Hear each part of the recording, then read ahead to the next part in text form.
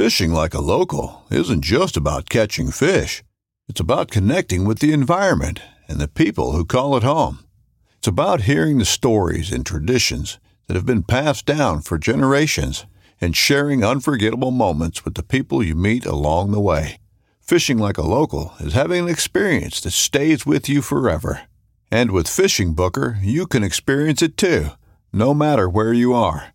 Discover your next adventure on Fishing Booker. This upcoming concert season will be all about the boots, and Tecovas is your stop for the best in Western style. Tecovas has seasonal and limited edition offerings this spring and summer, including men's and women's boots, apparel, hats, bags, and more. All Tecovas boots are made by hand in a time-honored tradition with timeless styles that are always on trend. And Tecovas has first wear comfort with little to no break-in period. It's hard to find this level of comfort paired with this level of style. Stop by your local Tecovas store, have a complimentary drink or two, that's WCB style, and shop new styles. The smell of fresh leather and friendly staff are at your service. Many stores even have leather custom branding to make your boots truly personalized. And with regular live music and events, there's no in-store experience like it. If you can't make it into a store, just visit tecovas.com. That's TECOVAS.com. They offer free shipping on all boots, as well as free returns and exchanges, and ship right to your door. Go to tecovas.com and find your new favorite pair of boots today.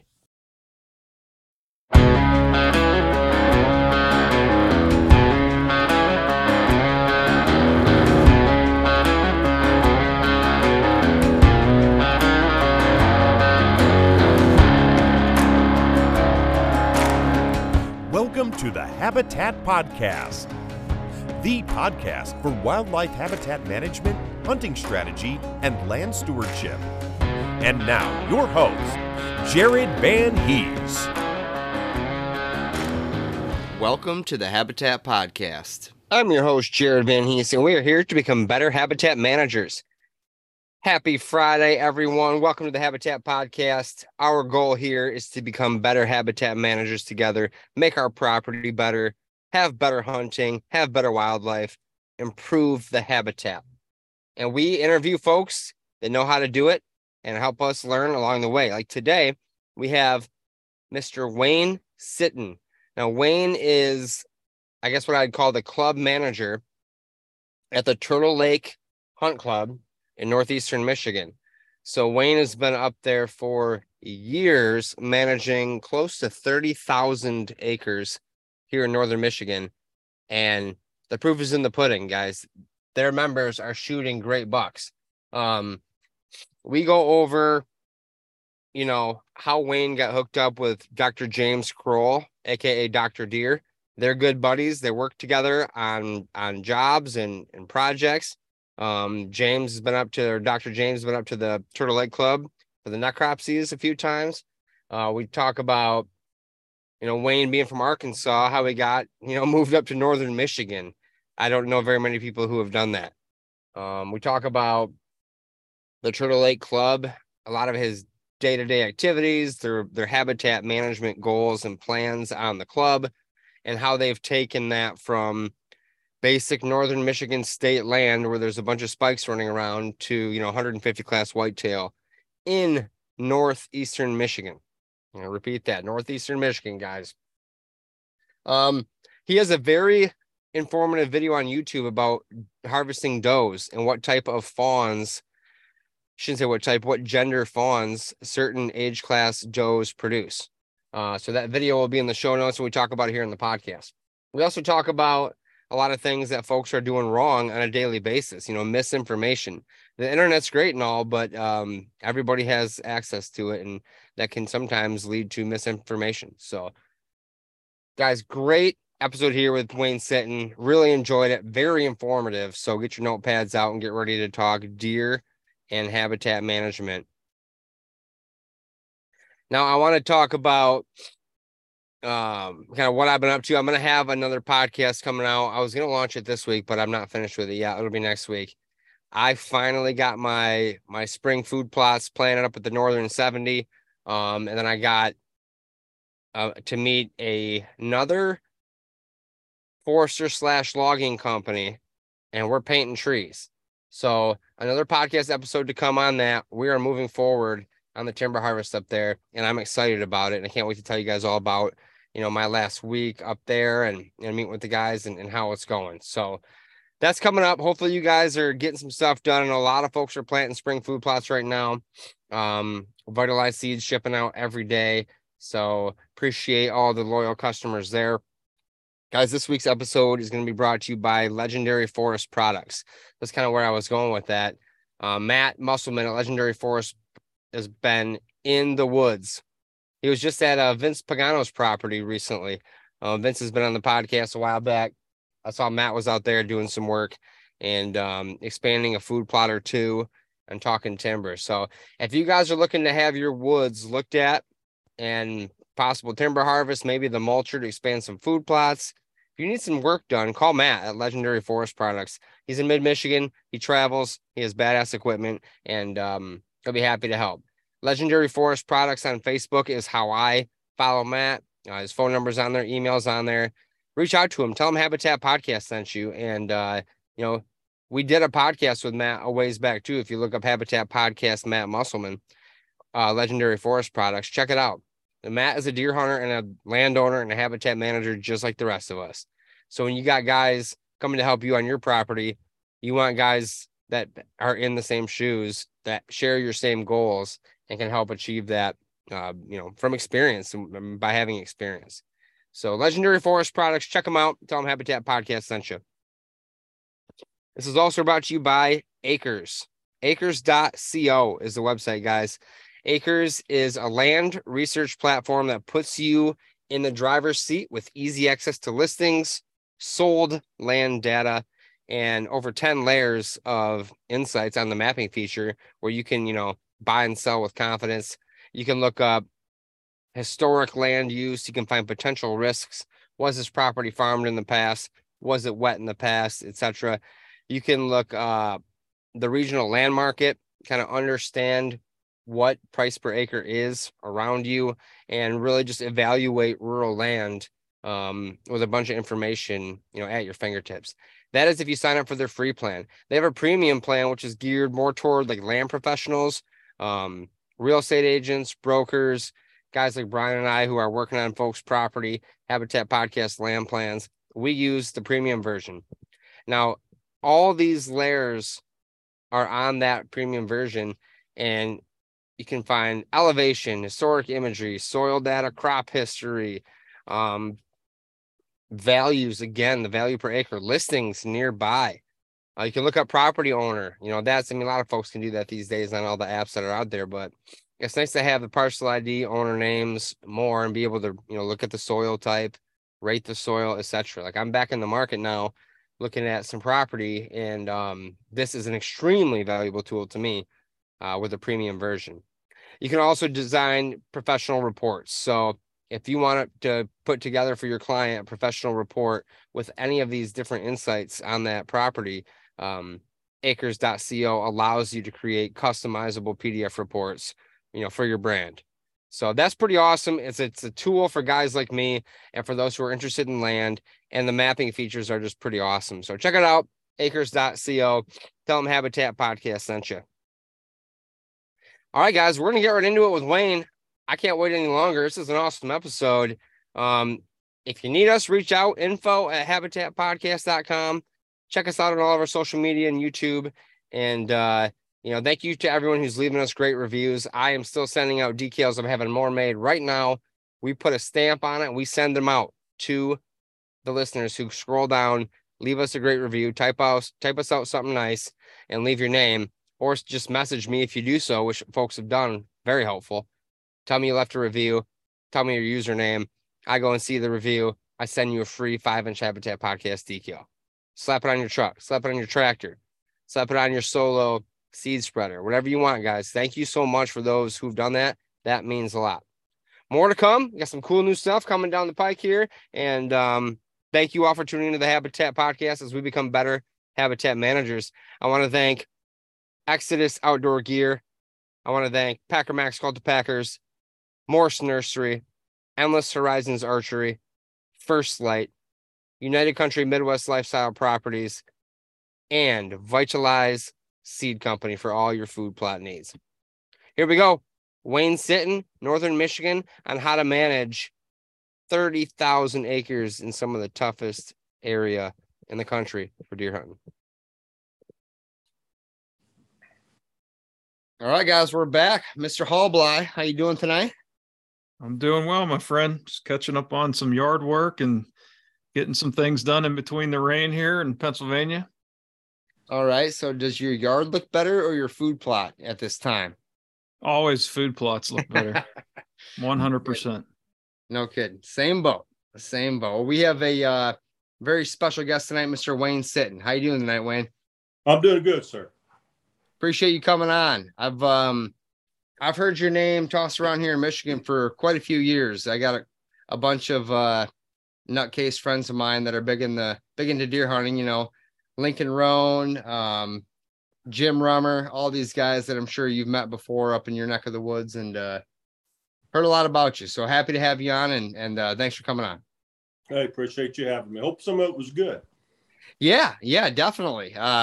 A lot of people have been up to the Necropsies up there at Turtle Lake. I've not been there, and I always see the pictures and heard great things. But we'll get into that. For those who may not have heard your name before or may not know about you, why don't you paint us a picture on, you know, your background, where you're from? I know you're not from Michigan, but you're here now, and I guess tell us about how you got to where you're at. Well, it's a long story, so I'll shorten it up a little bit. We got time. It's all right. I was born and raised in a little town, Oklahoma.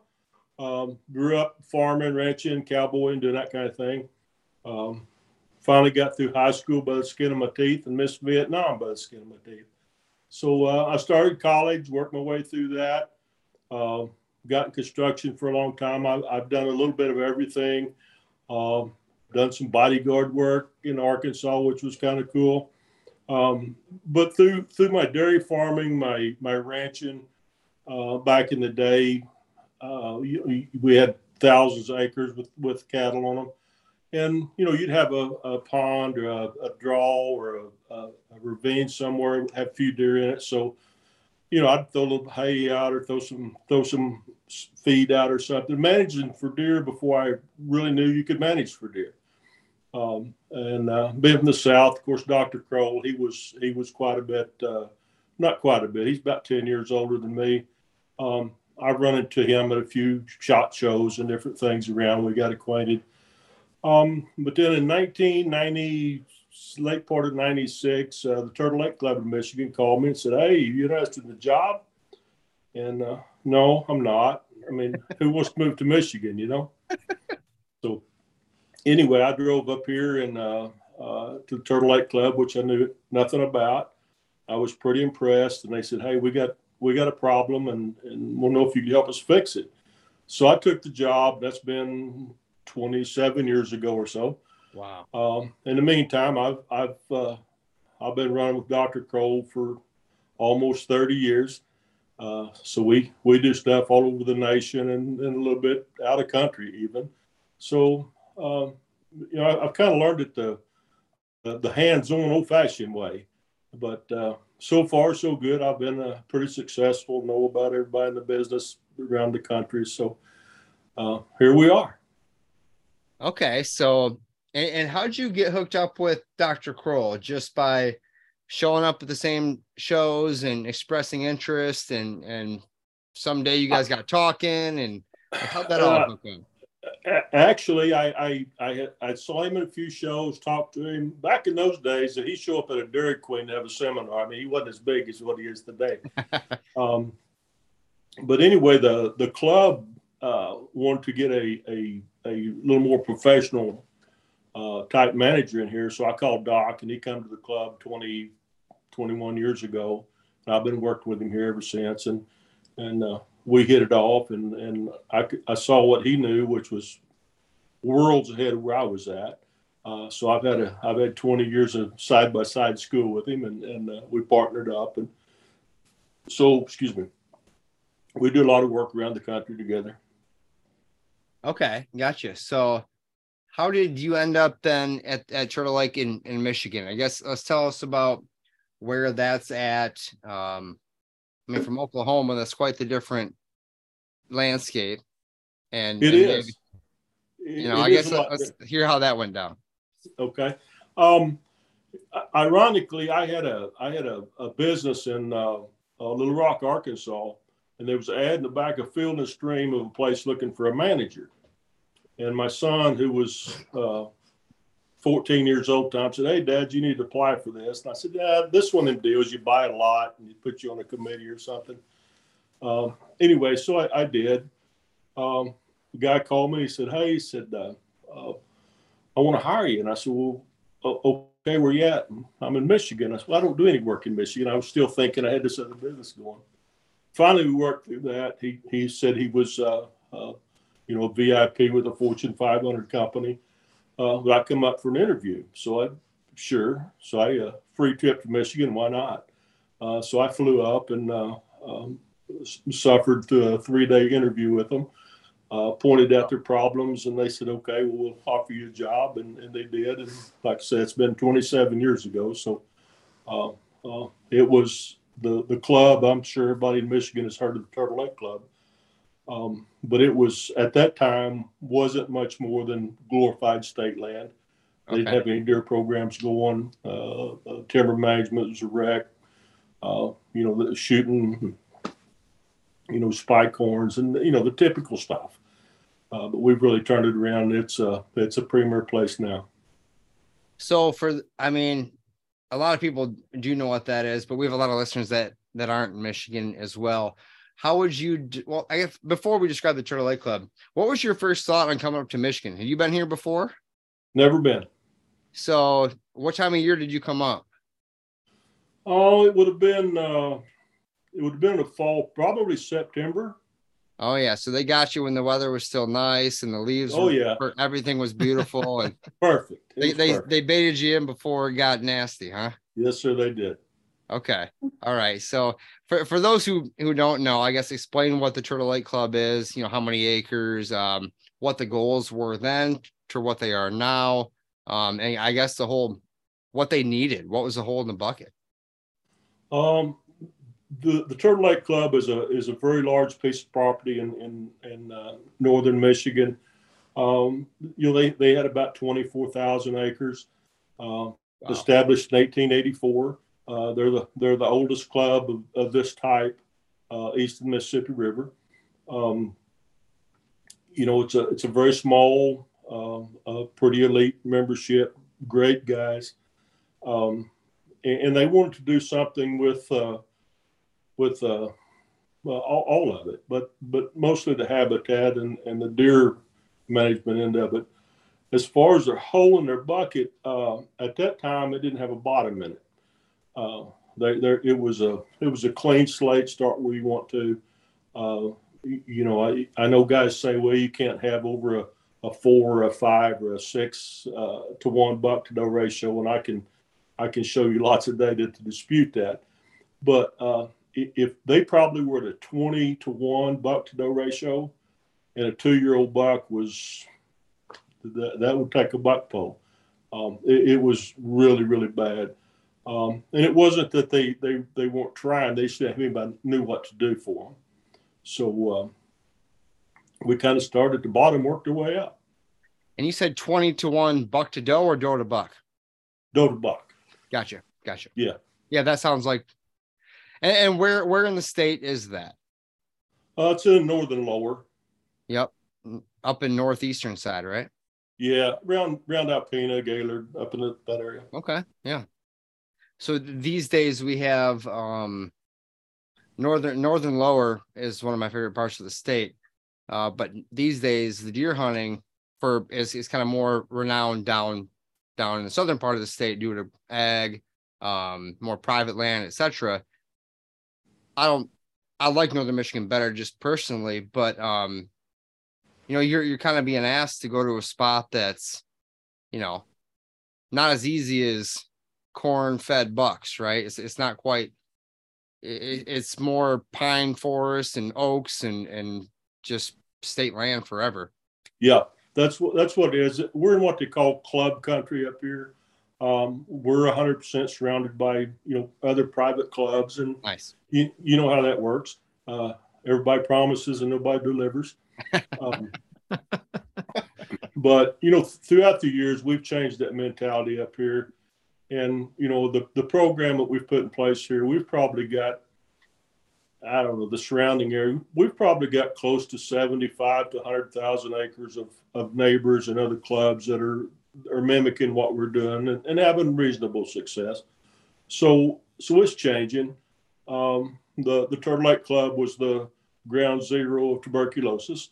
So we've fought that for a lot of years, the stigma, but we've pretty much got it gone at this point, just through good management practices and necropsies and doing all the right things. So, lowered our numbers. So Wayne, what was the biggest property that you worked on before you took on this giant one? I probably 10,000 acres, around that number. Okay. So how did you approach, taking on that much property at one time? Kind of walk us through where you started, what you were looking at when you first got there, and kind of how you were organizing your plan. Well, when I first came in, there's about 3 miles from the gate to the clubhouse. It was late afternoon, and I went by one of their food plots, and there must have been 500 deer on it. And I almost turned around and went back to Oklahoma because I knew that was a giant undertaking. I guess probably my biggest struggle was getting people up here at, 20 years ago, nobody even wanted to shoot a doe. So we had a lot of conversations, a lot of classes, about, buck to doe or doe to buck ratios, recruitment counts, fawn crops, all the things. I finally got the guys to kind of understand that. And I said, okay, we've got to shoot some doe. They said, how many? And I said, well, let's start with 100. Well, you're from Arkansas. You really don't understand where baby bucks come from. Now, I got 3 kids. I've kind of got this figured out. They said, well, let's shoot 15. Well, 15 is like spitting in the ocean, back in those days. Mm-hmm. Anyway, long story short, 15 didn't make an impact. Next year we shot 50. The year after that, 100. I think our biggest year were probably 400 doe. So now, I mean, we do surveys, we do counts, we do all that kind of thing. And we know what a recruitment rate is. We know what our ratios are, our age structure of our bucks, age structure of our doe. So we'll set a target. And if I said 20 or 2,000, the guys would support it. So it's worked out really well. But it's like anything else. You have to do something, monitor results, do something, monitor results, and then show them the data and explain to them what they're seeing. But for a group of guys, you couldn't ask for anybody to come on board faster and stronger and more intense than this group did. That's great. So you started out with a 20-to-1 ratio, and now you're shooting 400. What's your ratio looking like nowadays? Preseason will be 1.7 to 1. Wow. So we're about a 1 to 1. We try to end season with about a 1 to 1. Now, how many years did it take you to get to that point? 19. Wow. It took a long time. That's amazing. That's commitment and sticking to the plan for sure. Yeah. We've harvested thousands. Incredible. So now that you've got the doe numbers and the ratio kind of where you want it, where was your next step? The next step, just like most places, it was to teach them to identify older bucks. Most folks want to put in a 3-point on the side, 4-point on the side, width restriction, and I wanted to bypass all that and teach them to age deer.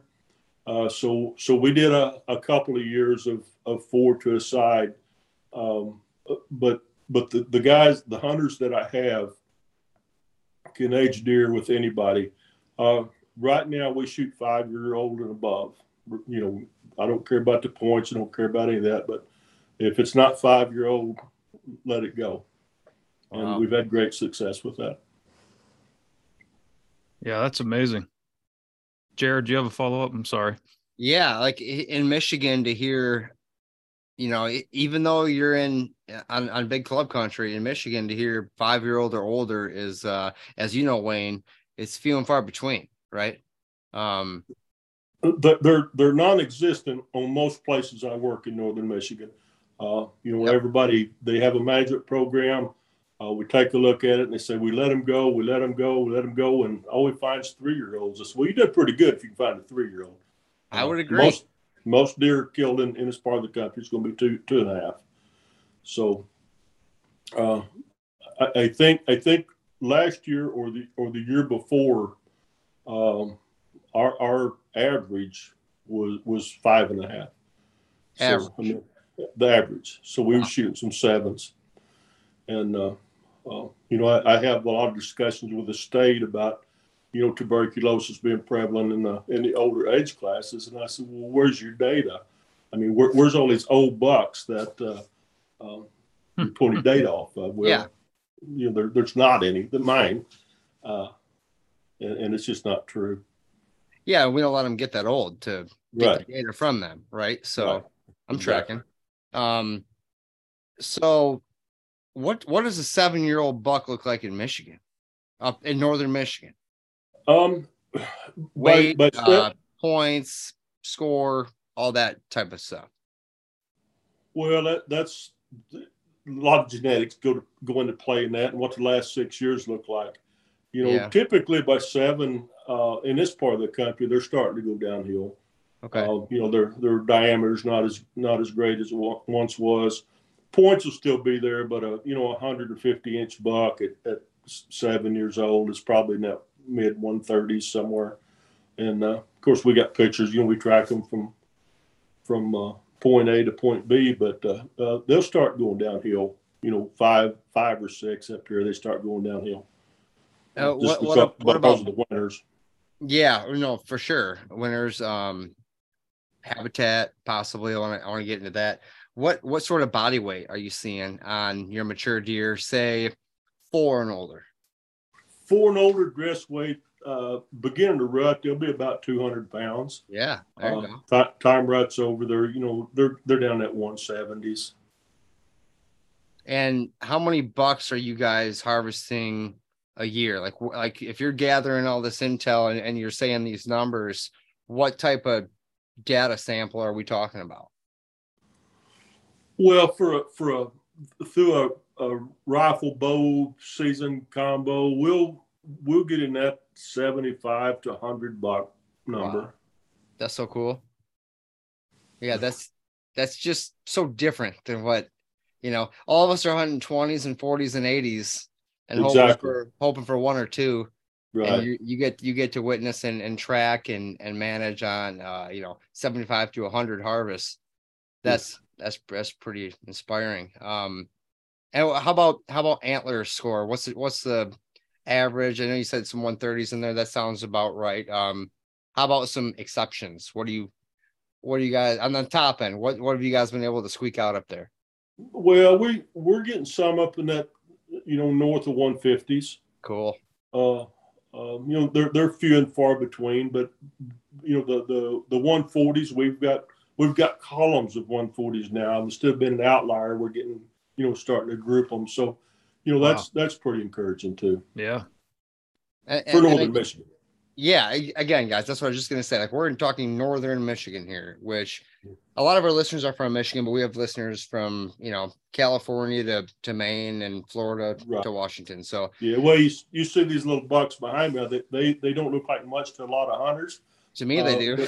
But to me, they're trophies for northern Michigan. Yeah, for sure. And people that come to my house say, "Wow, them are not Michigan deer." I said, "Well, they're right here. Yes, they are, every one of them." So. I see a lot of bucks around the country that 250. I mean, the big ones. But I'm prouder of these than the others. 100%. I totally get that.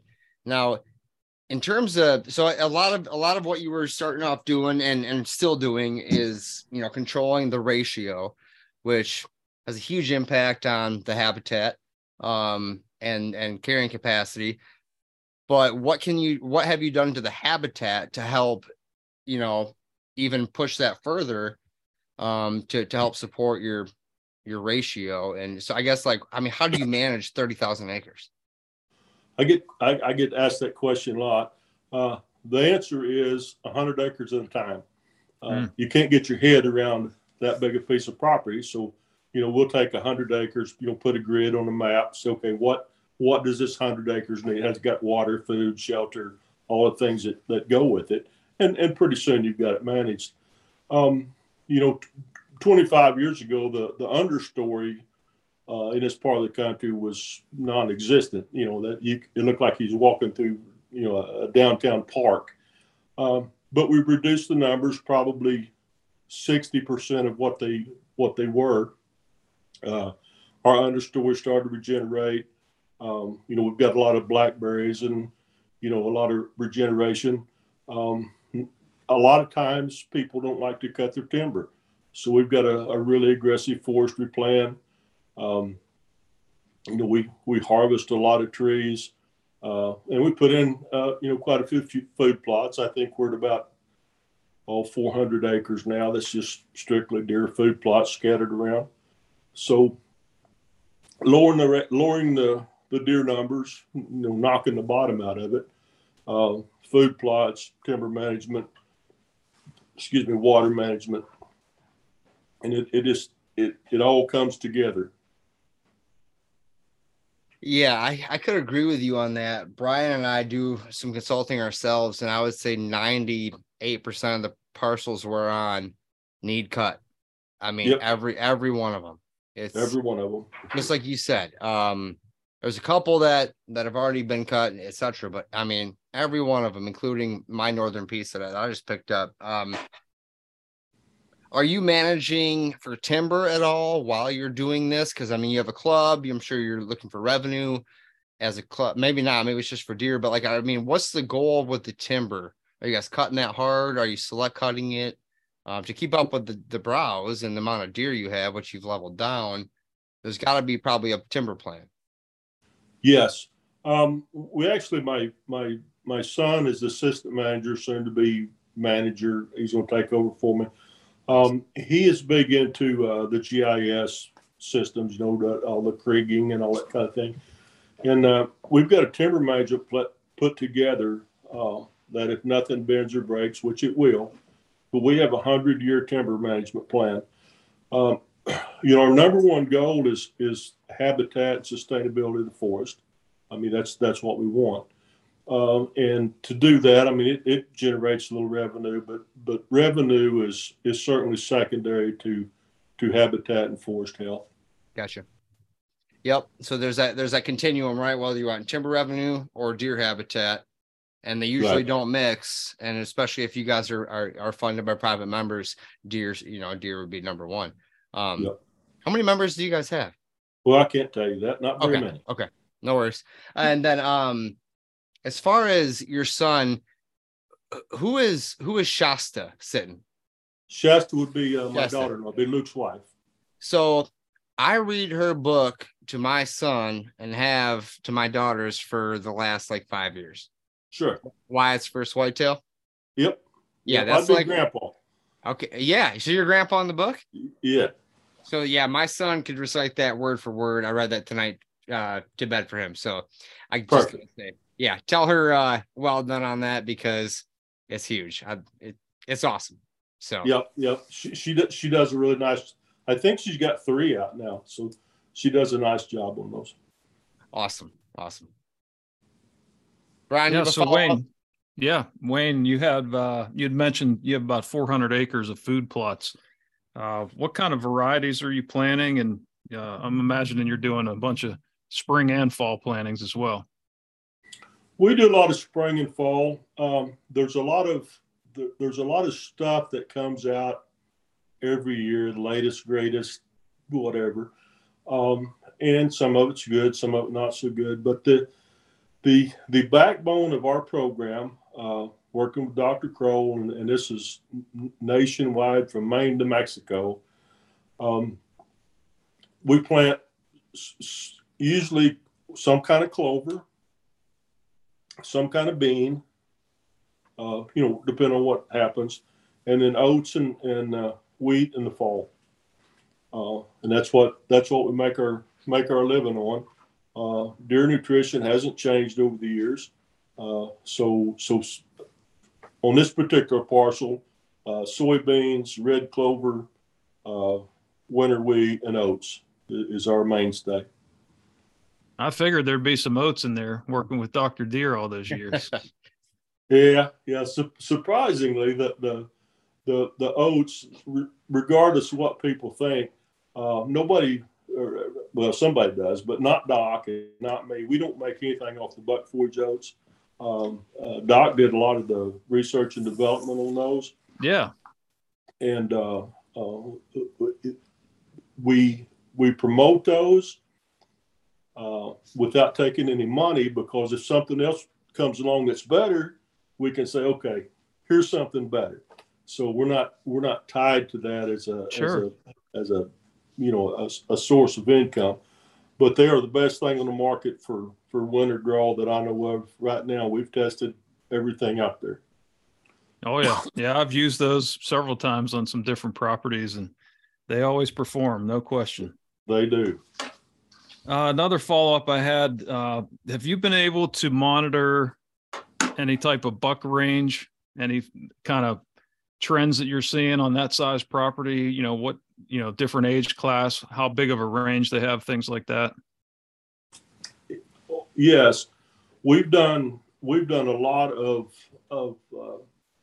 that kind of work around the country, including this place. What we find, if we can get our habitat right without any outside influence, like a ATV or a wolf or whatever the case may be, if we got everything to spot, we can keep a deer on about 80 acres, which sounds insane.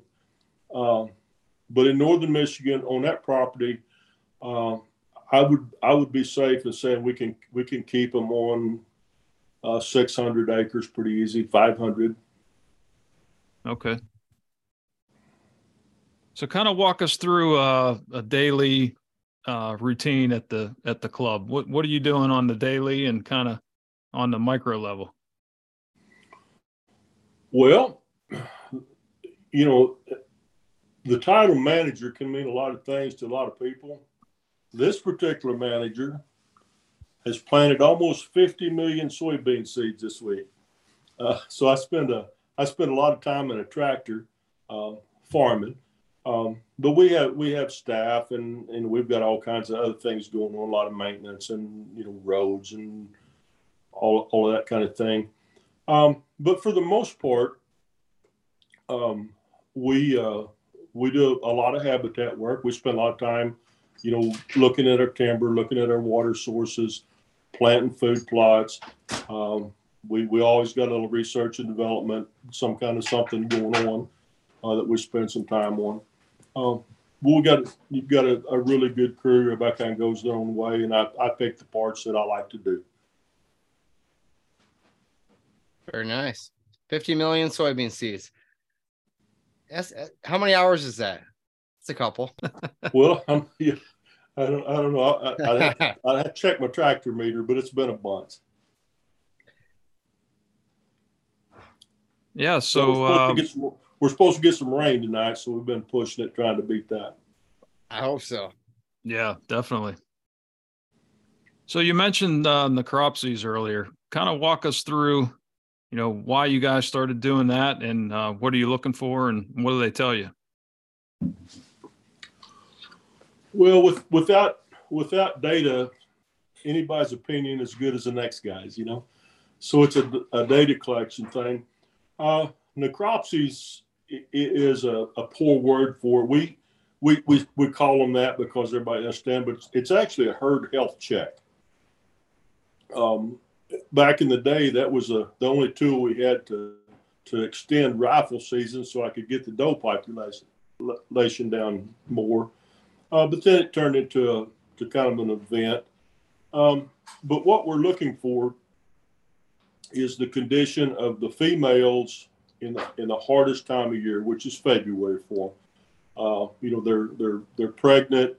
They've weaned a fawn. They're in the cold weather. Not anything much to eat for a month. And we started out. We'd harvest like 100 in a day. Bring them in, take them apart. We get fetal counts out of them, so that's a big indicator for us of how productive the herd is. The ovaries we can send in, how many times they've ovulated, which tells us how many times they cycle before they get bred. The age of the fetus, that can tell us a lot. They can tell us within 24 hours when she was bred. So we get a mean breeding average. And our goal was to shorten the rut. The whole trickle rut thing hurts a lot of people. So what we want to do is shorten our window on the rut, which again goes back into age classes and herd dynamics and ratios and that kind of thing. But it's just a general physical checkup on the deer. We look at kidney fat, look for internal parasites, of course, check for diseases, liver flukes, all kinds of stuff, bone marrow condition. And then we collect all that data. And next year I believe will be our 20th necropsy. So we're into the, north of thousands number for a data set. So we're very confident of what we find. It's very boring for us. There's nothing exciting ever happens. We never find anything new. It's a well-managed herd. I actually prefer going to Georgia or somewhere and doing a necropsy because this doe was bred really late.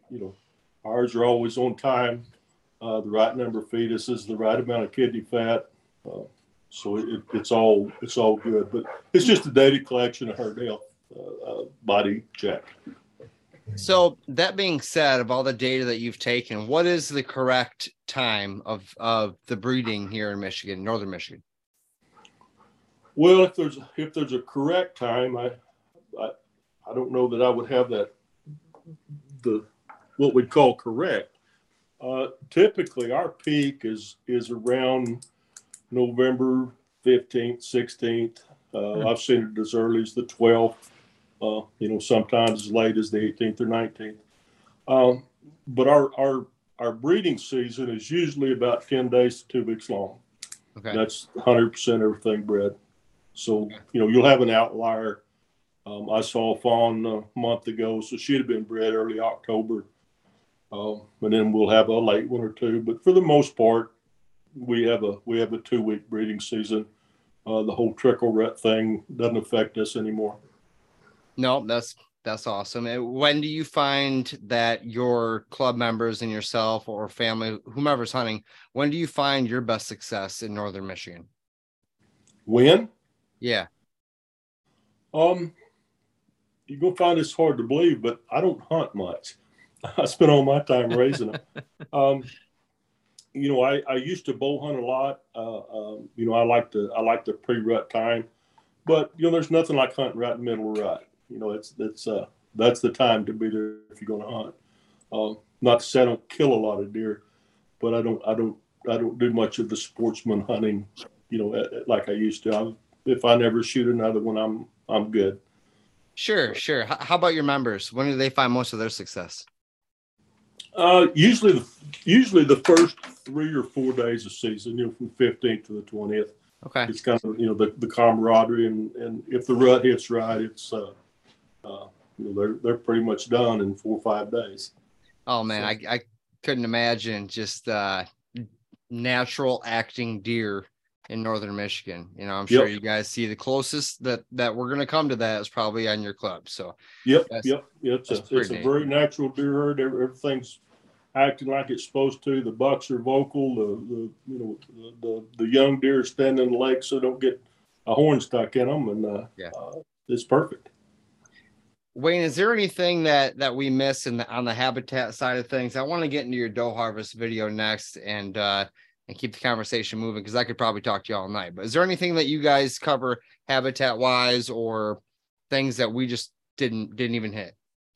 No, probably the biggest thing I see in this part of all over the country is water. People seem to miss the water component. Wow. They have to have a lot of water to get by.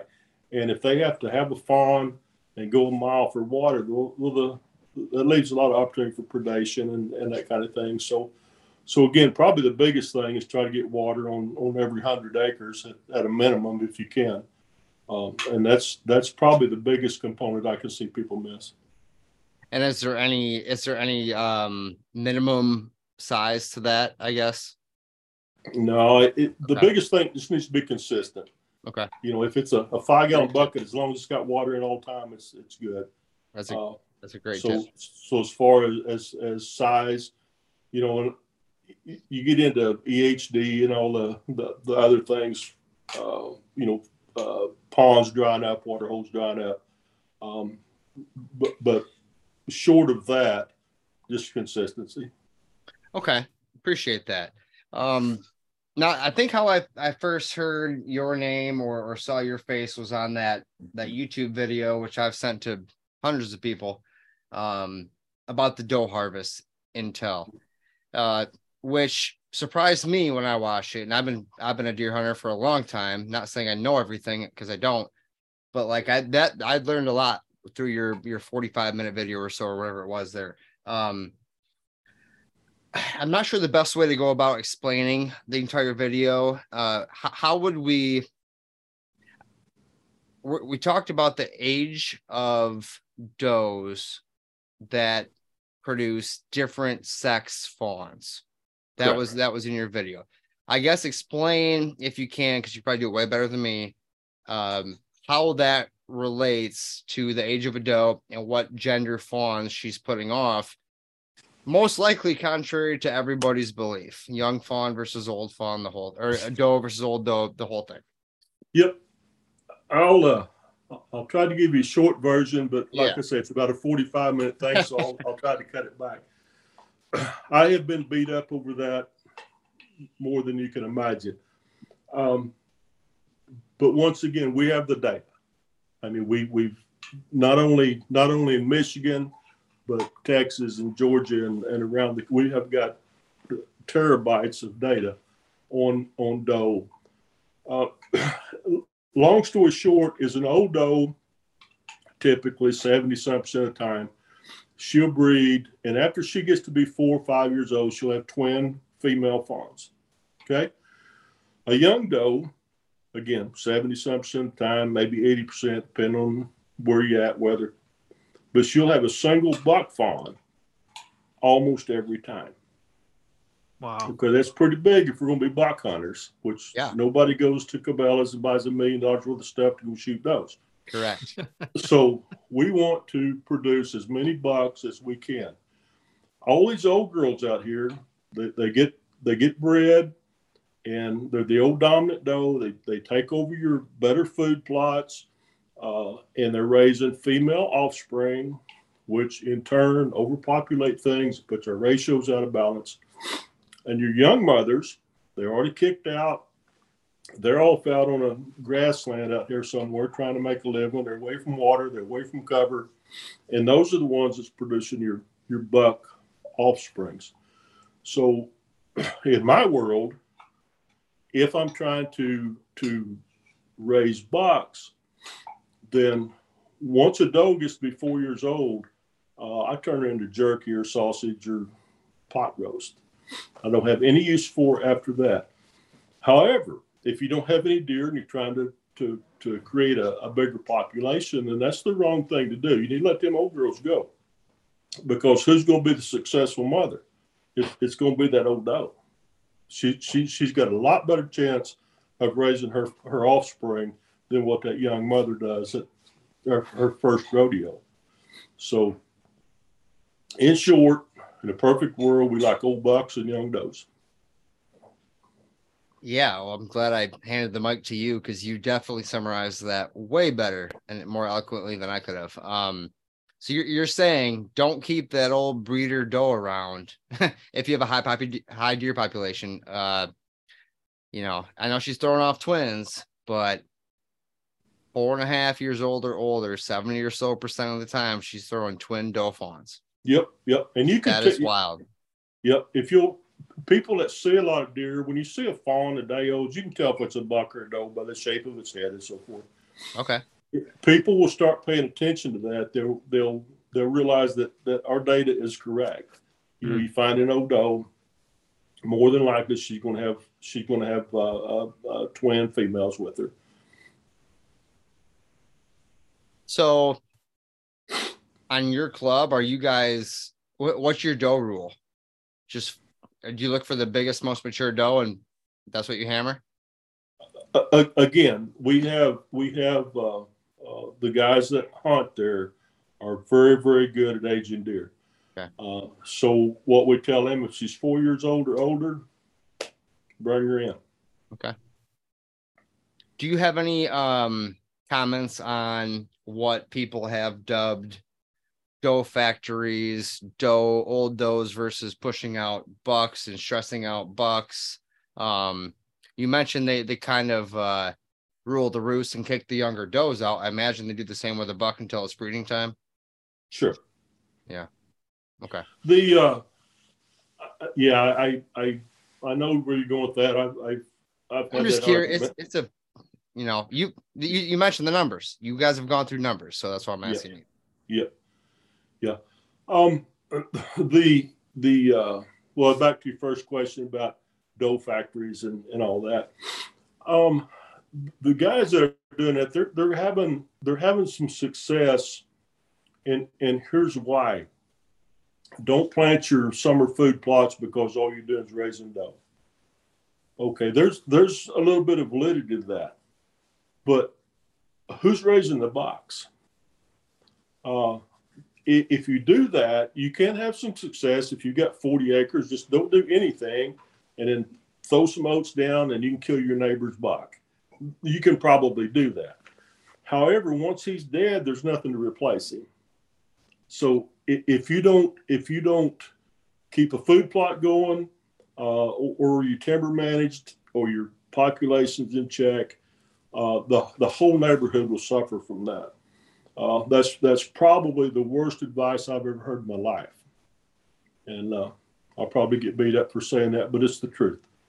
I've followed some of these guys around that have managed places for a long time, and it takes a little while to undo that.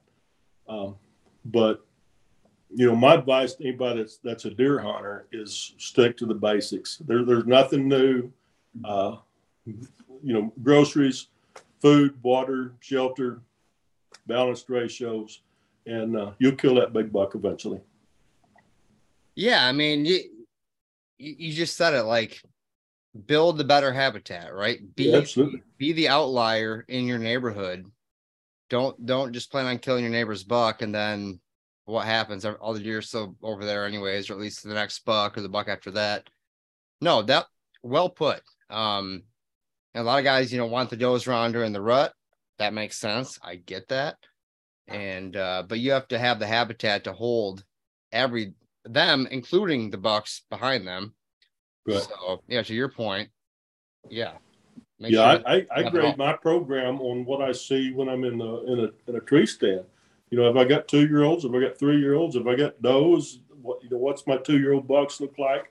The big one, there's nothing I can do for him. He's already done his thing, other than put him on the wall. So I think it's important for people to look at their program and balance the whole package. If you don't do that, you're not only hurting yourself, but you're hurting your neighbors. Do you think there's a size limit on how small your property can be with the efficacy of habitat management? I mean, are you pissing in the wind with 5 acres, or can you do something with that? What's your thought on that, being where you're at compared to maybe where you started even? I'm not sure. Well, it depends on where your 5 acres is at. If you're in Jackson County, 5 acres may be as good as anywhere in the country. I work with a lot of smaller properties, a lot of co-ops, and you can only do what your neighbors are going to let you do. And that's just the cold, hard truth.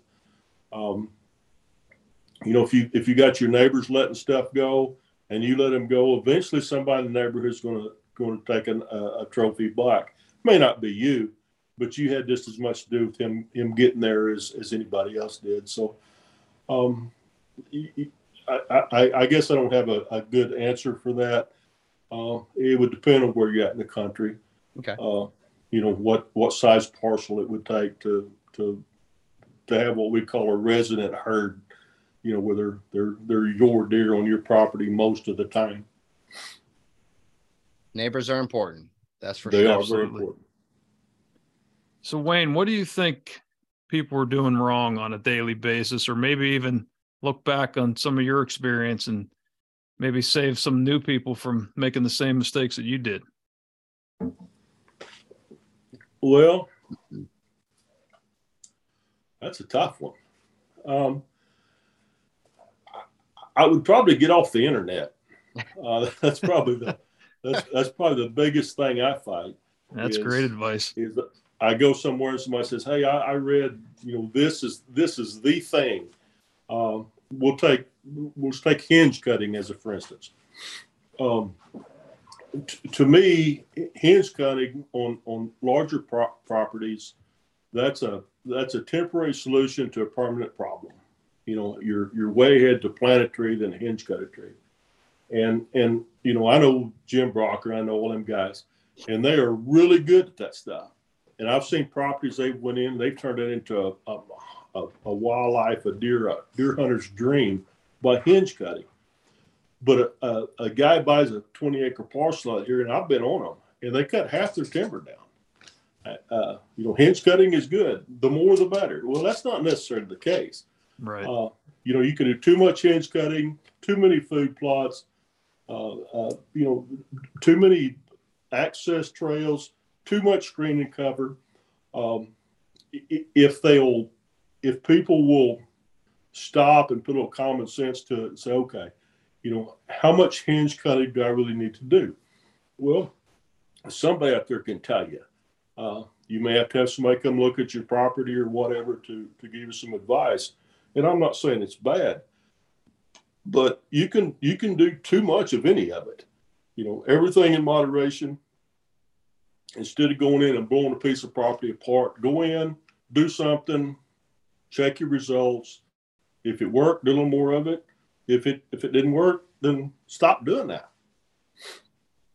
Yeah, I like what you mentioned earlier about sticking to the basics. I mean, that's, like you said, common sense. Kind of don't go overboard one way or the other, and monitor what you're doing there.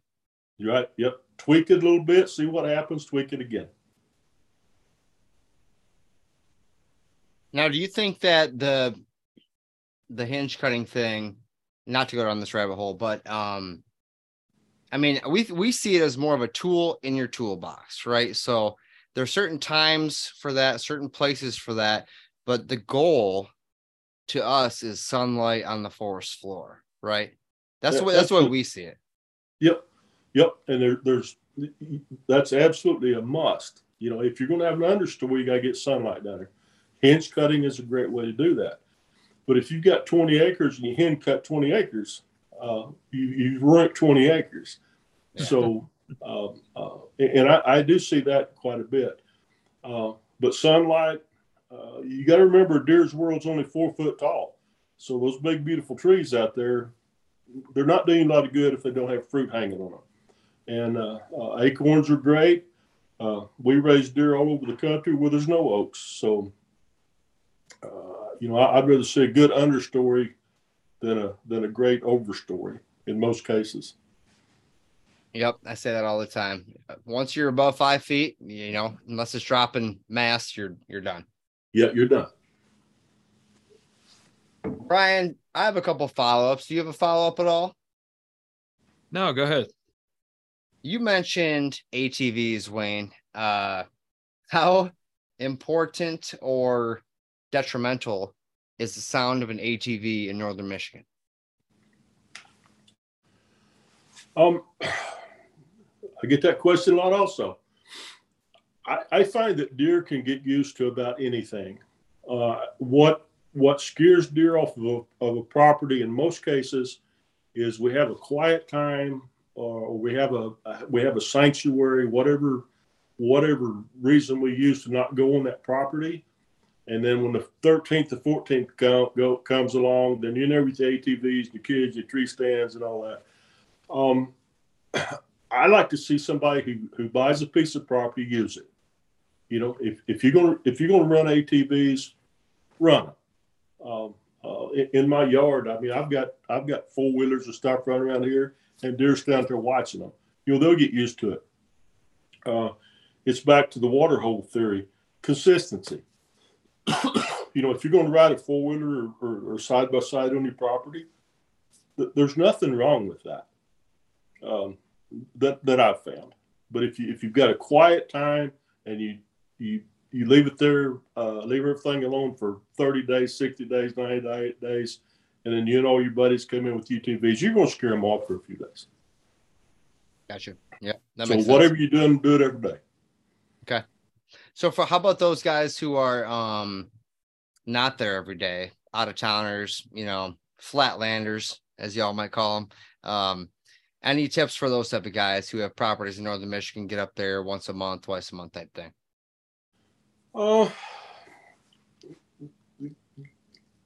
The biggest problem I see those guys make, and we do call them flatlanders up here. Yep. They've got names for us too. But they'll come, and I've got a neighbor. He comes up once every 2 months, and he must buy all the ammo at Jay's. And he comes up here and he'll shoot all day, shoot all night, and then leave. And then comes back up and 4-wheelers and ATVs. And it's his place. You do what you want to. But some of us live here. And most of the guys that live here, if you had a place and needed some help taking care of it, everybody's pretty neighborly. They watch out for each other. But yeah, to come up and just take something that's been quiet 2 or 3 months and then turn it wrong side out. I see all these deer, they're over on me. So yeah, and I don't want them. Right. I mean, you got to support them then, right? You got to feed them. That's right. Yeah. Well, I have one more question. Then we have like a rapid fire series where I'm going to grill you with 5 or 6 questions real quick. And, okay. If you're up for it, we'll get into that. You define, or you said something earlier. You want your members to have success, and your goal as the club manager or what the official title might be is success. How do you define success on your parcel, on your club? Success is for them to be able to come up, have a good time, shoot whatever their version of a trophy is. Some of them, it's their son or their nephew's first buck. That's a 110-inch, 4 or 5-year-old. That's great. To me, that's a success. Get a hunter into the woods, get him to harvest a nice buck, or show them a 150 something. They spend their season looking for that buck and have it successful hunt, and the ability for them to come in and say, hey, I saw a 3-year-old. Well, to have a hunter come in and realize that there's such a thing as a 3-year-old, and he actually let it go and he identified it as a 3-year-old, to me, that's a big personal success. But for them to come up, have a good time, shoot a quality deer that's not full of disease, and to me, that's a success. Very well said. I like that. The fact that you're teaching folks to age deer, APR or not, maturity is what Brian and I try to focus on. You get a deer that walks in, looks like a bull steer, we're ready to go. Like that's right. I don't care what his rack looks like. That's cool. And northern Michigan to do it all that's even better, man. Yeah. So it's a great place to be successful. Well, I'm going to get into this rapid fire real quick, and then we'll let you go, Wayne. Truly appreciate your time. Number 1, your favorite beverage. My adult beverage, or I'm drinking a green tea right now.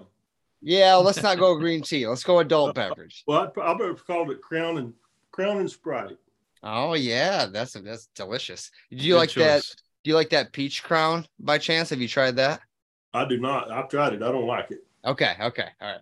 How about your favorite venison recipe? I guarantee y'all eat a lot of deer. What's your thoughts on that?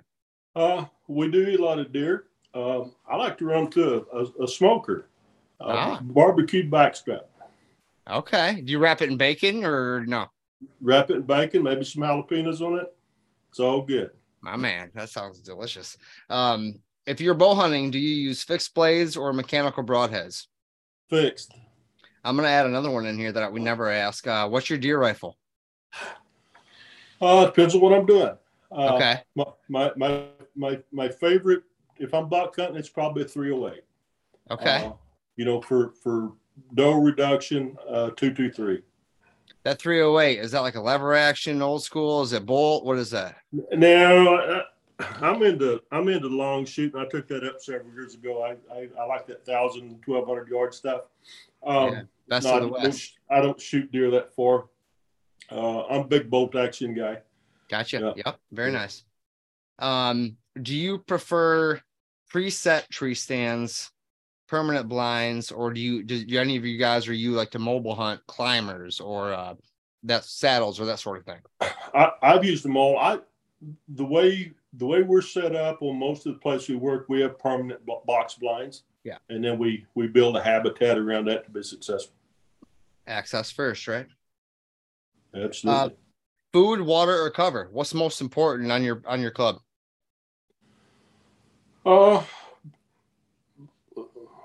They're all equally important. If you had to pick one, gun to your head, that's it. Got to have one. Well, they can live longer without food than they can water. Good point, Wayne. All right. Your favorite habitat tool or implement that you guys use the most on the farm? Probably a disc. Okay. Yeah. And then this one, take your time on this. We asked this to all of our listeners and we get some pretty cool answers. Your favorite tree? We're habitat nerds. That's what we do. We're hunters. We sit in different types of trees. We plant different types of trees. We cut different types of trees. What's coming to your brain? I'm a big oak guy, but if I could hunt under a pear tree, I would. Oh, okay. What kind of pear? Whatever kind that's got pears on it in November. Brian's also a very big pear guy, and I understand Kiefers are, I'm big pear for sure. Not to advertise, but there's a new Dr. Deer pear coming out that's better than the Kiefer. Well, all right. I was just gonna say, now is your chance. Thank you so much for your time, Wayne. Truly enjoyed that. Love to have you on again sometime. Feel free to plug everything and anything that you'd like to. Okay. I don't know if I've got anything to plug. There's a new company called Wild Tree out of Texas that's putting out some pretty cool stuff. Doc's working with them, me not so much, but I've seen some of their products. I think they're going to be a success for hunters around. Other than that, guys, good hunting. Thank you. Well, we really appreciate your time, Wayne. I'm going to put that video in the notes. I'll put the link to Wild Tree in the notes. And again, just thanks for your time. Truly appreciate it. And good job. And hope to run into you soon. All right. Come to Necropsies next year. All right. Sounds good. All right. Thanks, Wayne. Thanks, Wayne. Good night. Thank you so much, listeners, for coming and listening once again to the Habitat Podcast. We really appreciate it. If you could, please do us a favor, leave us a 5-star review on iTunes or wherever you listen to this podcast. If you type out something nice, I will send you a free Habitat Podcast decal. If you haven't been to our website, habitatpodcast.com, we have our Habitat Property Consultation Services on there under the Land Plan tab. Check out our HP land plans there. We also have hats, t-shirts, and decals up at habitatpodcast.com. Of course, all of our podcast episodes. And then we have a new Habitat Podcast journal where you can learn about deer anatomy and some cool thoughts, more of a blog post from us every now and then.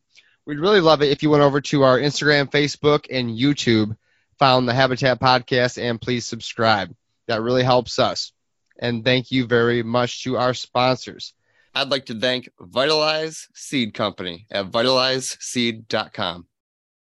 Packer Max Cultipackers, Exodus Trail Cameras, Michigan Whitetail Pursuit, Endless Horizons Archery, Morse Nursery, First Light, Legendary Forest Products, Acres.co, United Country Midwest Lifestyle Properties. Thank you so much, guys, for tuning in once again. Get back with us soon. We're going to have another great episode for you as we become better habitat managers.